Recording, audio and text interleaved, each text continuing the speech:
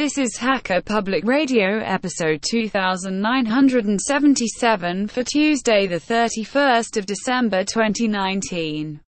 Today's show is entitled World of Commodore 2019 Episode 3, Life After Commodore. And is part of the series Interviews. It is hosted by Paul Quirk and is about 28 minutes long and carries a clean flag.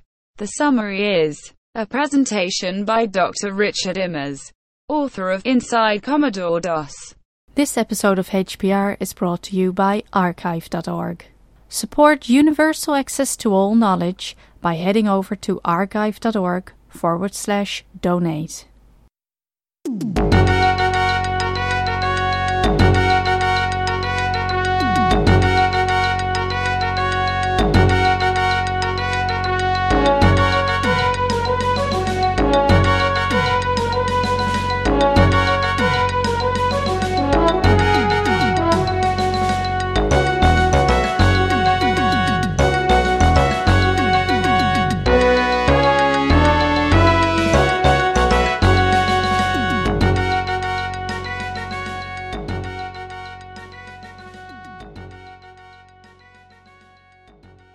Hello, good listeners of Hacker Public Radio. This is Paul Quirk, and I've returned this week with my third episode of my World of Commodore mini-series. This episode features a presentation by Dr. Richard Immers, who is the author of Inside Commodore DOS, among other accomplishments. This was a groundbreaking reference book for Commodore nerds back in the day, so catching up with its author so many decades later and getting some inside information was pretty exciting. This presentation included visuals that are not available in this audio podcast. If you would like to see and hear this and other World of Commodore presentations, I recommend you go to the Toronto Pet Users Group YouTube page. That's Toronto Pet Users Group, spelt as one word, without spaces, and the word users is plural. A link to this YouTube channel will be available in the show notes. And so, without further ado, I present to you Life After Commodore by Dr. Richard Immers. Hi, I'm Dick Immers, and I'm here today. A dear friend, Kim, contacted Golan regarding some vintage Commodore equipment that I had, and I'm in the process of moving. I had all of this in the garage, so I brought it up. Golan took it off my hands. Of course, the one box that I need to present as my 1541, which is disassembled, all my breadboarding, my 64, everything that I used to author the book with, I'm still looking for that box. But sometimes I wade through my garage and I look around to see where it is, and I don't see it yet. But when I get that, I will bring that in. The book was published in '83. It went right to the top of the charts at the same time that the computer book industry was collapsing. I was not the first person that was approached to write that book. The first person was Luke Cargyle, and he lived in Arkansas. He apparently would go to his door once a year and sign royalty checks and give the money to the schools, and then he would close the door and they wouldn't see him for a year. The contract, when he declined it, went to an engineer at GM at AC Delco. He got the contract, but he had to decline. He had a son who had been a swimmer, was in a diving accident, became a quad. So they were beginning to migrate and look at therapy for him in Colorado to get motor function back for him.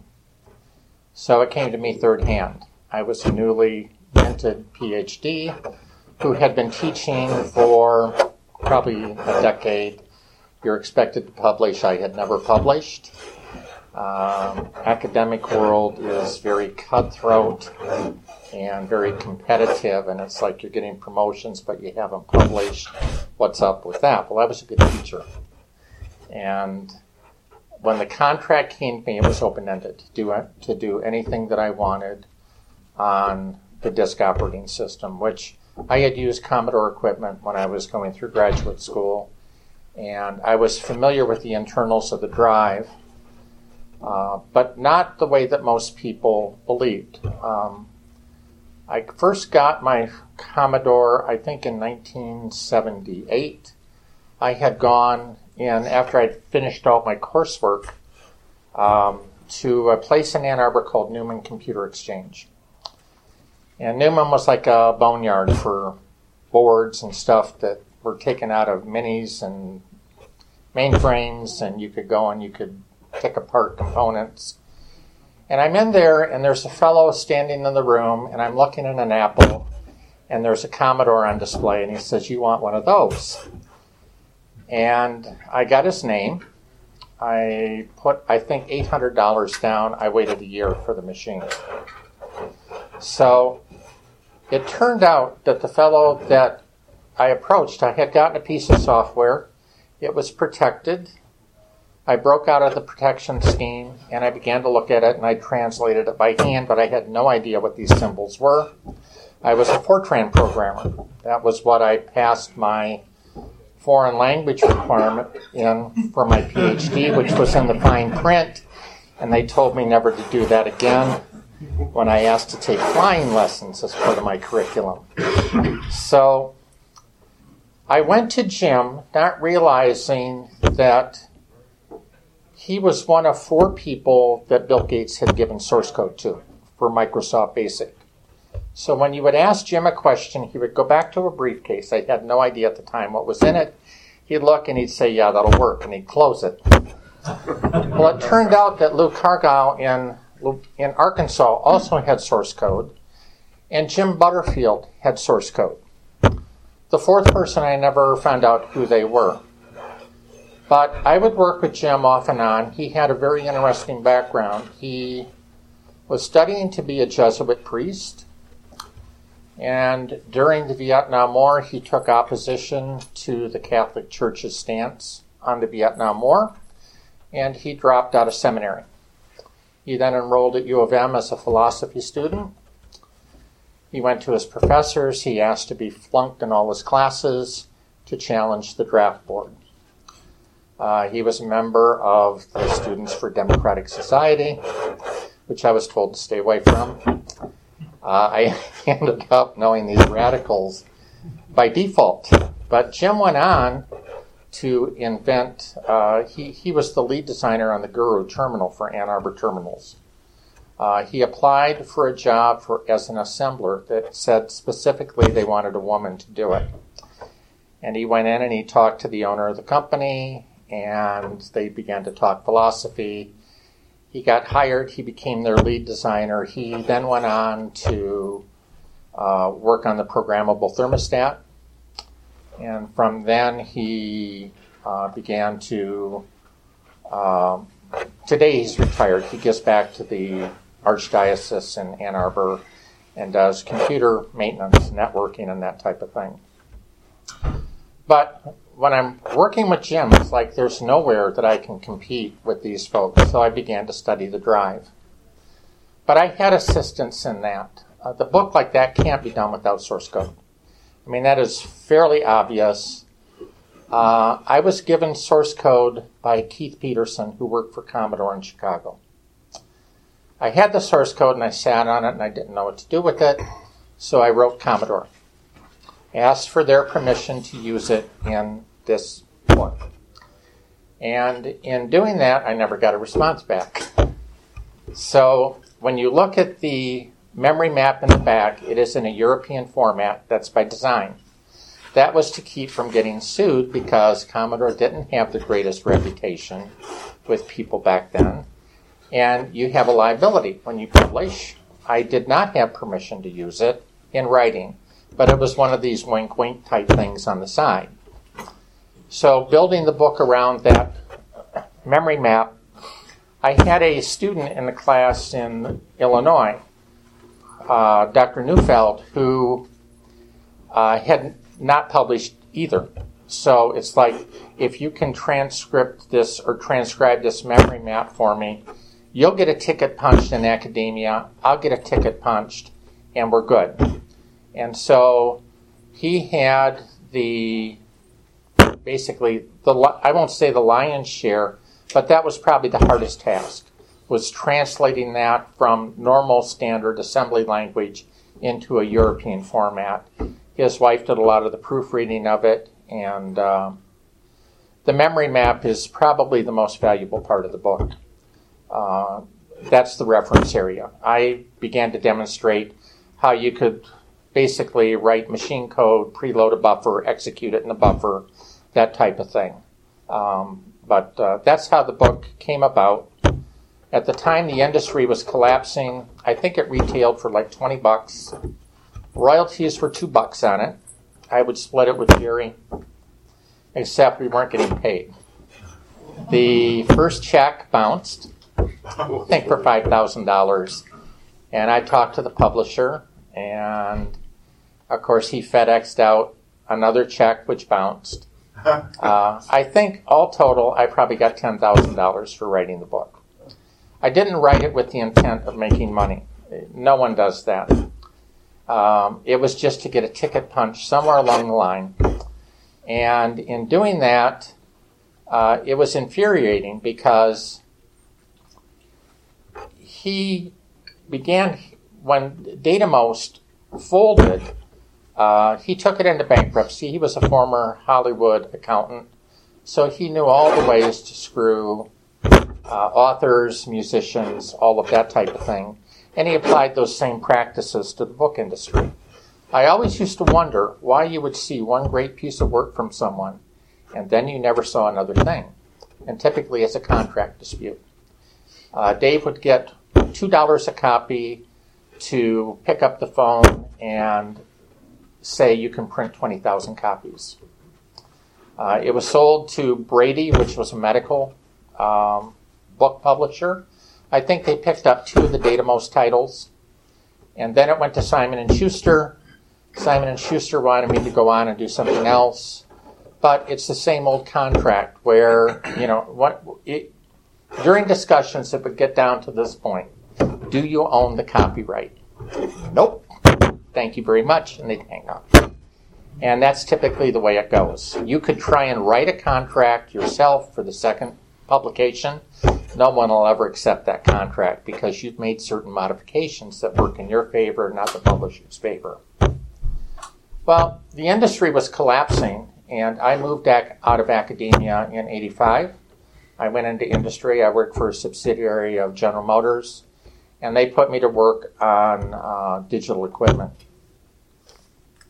hardware. I think they spent about $100,000 retraining me to work on basically big metal at that point in time. They allowed me to, I think, speak at one obligation that I had in '85 and then said, you can't do that anymore. You have to focus on, what we're doing. And I worked for that subsidiary for 12 years. I then went on and worked as a manufacturing engineer for the parent company for another 20 years, and I retired at the end of 2016. So that's pretty much it. I don't know, I can open it up to questions. Publishing was interesting. The galleys were fun to go through. I spent, I think, a total of 2 weeks with Jerry. We worked together. He was from Manitoba, so I got to go up to the prairies in the winter when it's 30 below. And you decide whether you want to run out and get a cup of coffee or not. But it was an interesting experience. But I didn't drop out to drop out per se. I have still followed Commodore. I had an Amiga, but I lost a daughter in '87. And in doing that, I just put my Amiga aside and I just began to focus on other things at that point in time. Computers were not important, and there was like a 2-year period where I didn't focus on computers at all. By then, Commodore was drifting. I mean, we would follow the news in the States. You never knew what was real, what was not real with them. I admire the book like On the Edge, which is the story of Commodore. I think that's pretty accurate. I had been out to their headquarters in Westchester. I was underwhelmed. But then working as an engineer, I was underwhelmed with some of the stuff that we were doing. You would expect all of these fancy prototypes, but you don't really see that on a day-to-day basis. I still watch the documentaries. I was surprised that you folks are still going after all these years. I would attend early on with some of the Flint user group. We would hop in an old GMC motor coach and we'd come to Toronto and we'd spend the day when it was a huge acquisition. Today, it's not that large, but you're still going strong, and that's really kind of amazing to see. So I'll just open it up to questions. You talked about the back part of the book with the commentary on the Yes. source code. Just so I understand right what happened, somebody had a copy of the source code, and it was sort of... Keith Peterson did. He was a Commodore employee. I think he was like their Midwest salesman. He gave me the copy of it. With this wink, wink, you have permission to use it. Well, I'm going to contact Commodore directly. And I never got a response to my letter. Right. So at that point, it's like I had to do something. I had actual source, which was in a different format than that. Jerry and I spent some time looking at how we wanted to develop a format that we thought was passable, that if we got sued, maybe the lawsuit wouldn't be as bad as it was. Okay. Yeah. But without permission, with Commodore, you never knew where you stood. Sure. They were, I won't say they were a difficult company to work with, you just never knew where you stood. Well, having that commentary is at least as useful as having the source code, because you end up looking at the two of them side by side. Yes, yeah. But that was, I know a lot of people have commented over the years that that's a strange way to do source code, more as a commentary standpoint. Well, I was forced to do that. Sure. If you publish actual source code, you're just running a listing and that doesn't quite cut it. I mean, they could come back and say, look, you literally lifted this and put it in this context. And I think I was only asked one time by some young hacker, did I have source code? And I told him I did. You can't do a book like that when you're looking at tables and lookups and mnemonics inside. You can't do that without source code. The specific labels used in that commentary, did they come from? Yes, they did. They did. Okay. They did. Those labels are Commodore's own labels. I always wondered about that.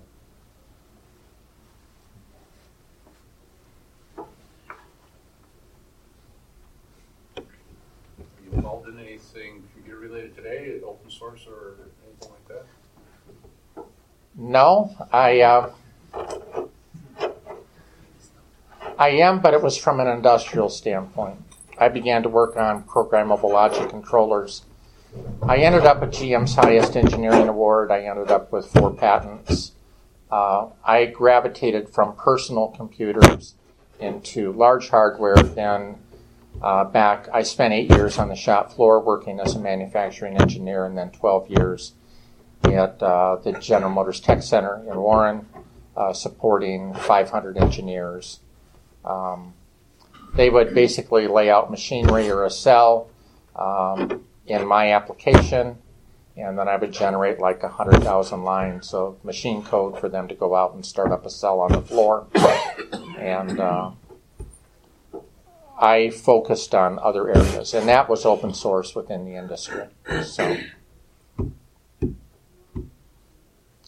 very little with microcomputers, although I have followed like the Reborn 64 that's basically a joystick that's bundled, and I have a friend that has one. I have the original one that Jim Butterfield worked on. There was a gal in Toronto that basically put the 64 on a chip inside that joystick, and Jim was very supportive of that.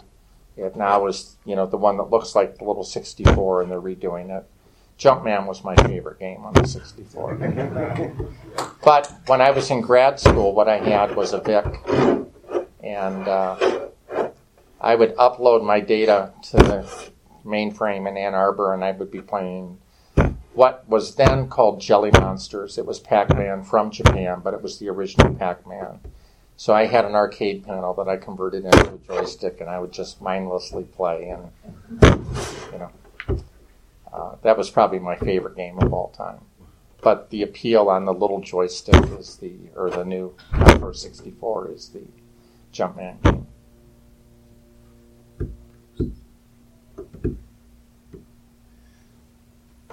You said that you wrote the book not knowing if Commodore would sue you. Did you ever hear anything back? Never heard a word from them. And I thought, well, that no word is a good word. But by then, what had happened was there had been one book written on Apple DOS. I'm not sure who the author of that was. There had been one written on IBM DOS by Peter Norton. And the void that was there at the time was for Commodore. I don't think anyone thought the 64 would take off like it did. And it went like gangbusters. I mean, it was the best-selling computer in the world at one time. From everything I've read, it was the Amiga that took Commodore down, the schism inside.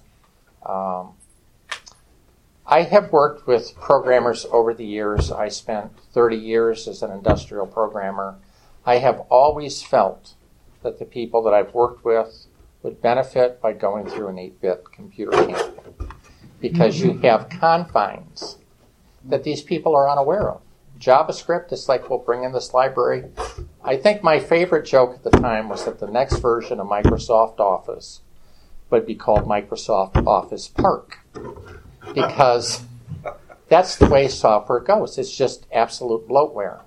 And I would write code that would basically time cycles, was as lean as it could be. I think the last program that I wrote before I retired was 3 lines. But it took 40 years to be able to write those 3 lines. Of course, you have all these suggestions. Do this, do this, do this. Oh, we can do this and this. It's like, well, if you sit back, you can do it this way. And of course, these young kids, they don't even know what they're looking at, And it was, as succinct as you could possibly get it. But I don't know if there are any other questions. I'll entertain anything. I don't know that this era could exist today. The software's just gotten out of control. The one piece that I use all the time now is Photoshop. I focused on that. It's like, well, word processors are good. Photoshop is great, and I'll focus. So at work, because I would write an application that 500 engineers would use, and I really wasn't trainable in my department because they went through my app to generate their logic to go to the floor. I would ask them to take Photoshop classes, and they would cringe, but they would send me. So I was learning new terminology with wedding planners and photographers, and it's like, it's kind of humbling to sit back in an area where you know nothing about. I was getting into multimedia on the Amiga, but that was a very complicated machine. It was way ahead of its time. My preference has always been the 8-bit because it was pretty simple architecture. I think my first application, I had to do work in quality control on the shop floor. We were building 80 cars an hour. We were sending 50 into repair. Eventually, we would hear an announcement over the loudspeaker. We had 2 lanes in the plant. One was called I-75, the other I-94. And it was like I-75 is full, I-94 is full. They'd shut the plant down, send people home. So I was tasked with working on quality control. And I had written an application, but I needed plotting software. I got that out of the University of Arizona. The guy that sent it to me as open source, and I believed in open source back then. But he couldn't do printing with it. So I pulled the character generator out of a PET, soft-coded it into my application, transversed it, and they had PETSCI when they would do the printouts, but at least they could see that there was printing on the printouts in terms of the normative data on the XY axis and the categories and stuff like that. To me, that was an easy task because I had disassembled the character generator at one time. And it's like, I know what to do. Of course, I'm down there with, union people, and we're pulling chips, which, we weren't supposed to do. And it's like, I need to read this. And, they would just kind of look the other way.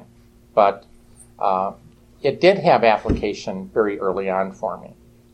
And I then gave my enhanced source code back to the University of Arizona and got my hand slapped. It's like, we don't do that in industry. It's like, wow.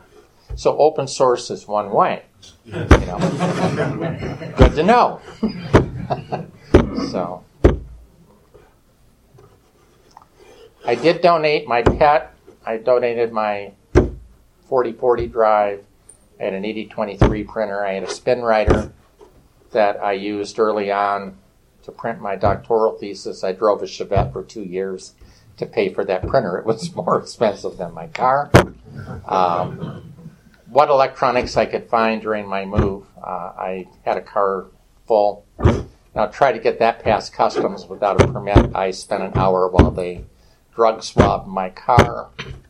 Would ask me about what operating system does this pet have? Like, none that I knew of. And they were just lost. They did let me through, but I realized probably the next time a letter from your group would help. But got 5 minutes? Yes. Have you wrote any other books? No. You know what? I had never published. Oh. In graduate school, I wrote one term paper and my doctoral thesis. I would do anything not to publish. Now, I have thought since I've retired that I would like to write one called The Accidental Engineer and let people know what really goes on inside the auto industry. But I decided that I would need a law degree to defend myself against the autos. And that's quite an endeavor. Use a pseudonym or something. Huh? Use a pseudonym. Traceable. If you're published, they'll find you. They will find you. They'll find you. But no. I had just done some utilities early on that someone looked at and said, they were pretty good to use. But no, I, had not published before or since this book. Those that do, I admire. When they stop publishing, I pretty much have a good idea why they stopped.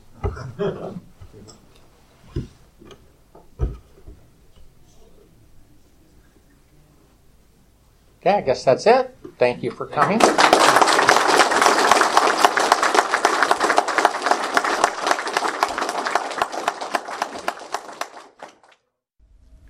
I really hope you enjoyed Dick's presentation as much as we did, and I hope you are enjoying this podcast series.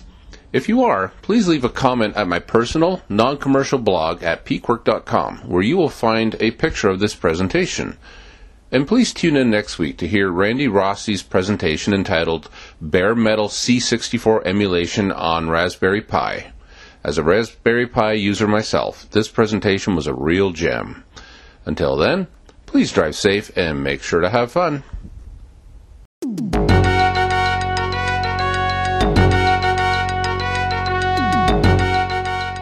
You've been listening to Hacker Public Radio at hackerpublicradio.org. We are a community podcast network that releases shows every weekday, Monday through Friday. Today's show, like all our shows, was contributed by an HPR listener like yourself. If you ever thought of recording a podcast, then click on our contribute link to find out how easy it really is.